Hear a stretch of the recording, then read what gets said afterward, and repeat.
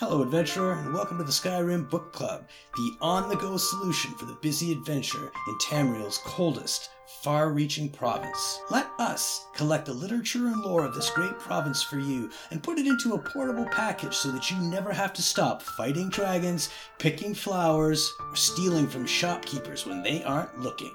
With an ever-increasing archive, SkyrimBookClub.ca has got the story for you. Until next time, enjoy the book.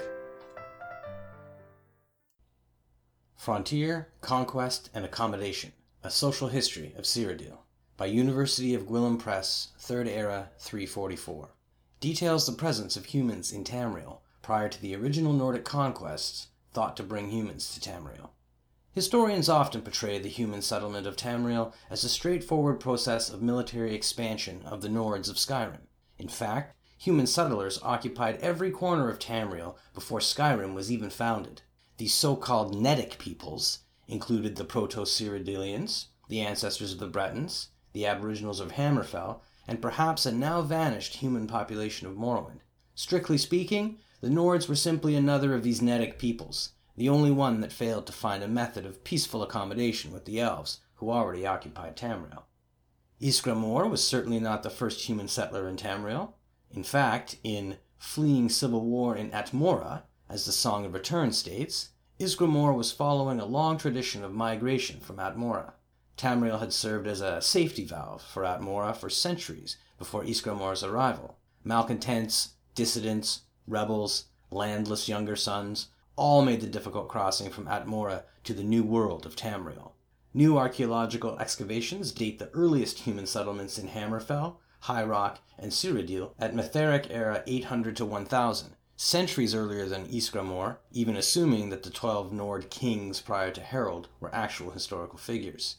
The Nedic peoples were a minority in a land of elves, and had no choice but to live peacefully with the elder race. In High Rock, Hammerfell, Cyrodiil, and possibly Morrowind, they did just that, and the Nedic people flourished and expanded over the last centuries of the Merethic era.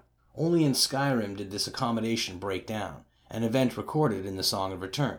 Perhaps, being close to reinforcements from Atmora, the Proto-Nords did not feel it necessary to submit to the authority of the Skyrim elves. Indeed, the early Nord chronicles note that under King Harold, the first historic Nord ruler, First Era, 113 to 221, the Atmoran mercenaries returned to their homeland, following the consolidation of Skyrim as a centralized kingdom.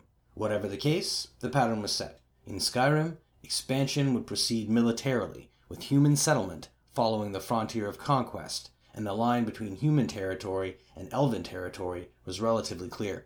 But beyond this zone of conflict, the other Nedic peoples continued to merge with their elven neighbors. When the Nord armies of the First Empire finally entered High Rock and Cyrodiil, they found Bretons and Proto-Cyrodiils already living there amongst the elves.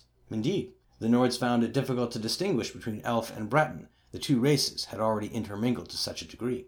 The arrival of the Nord armies upset the balance of power between the Nedic peoples and the elves. Although the Nords' expansion into High Rock and Cyrodiil was relatively brief, taking less than 2 centuries, the result was decisive. From then on, power in those regions shifted from the elves to the humans.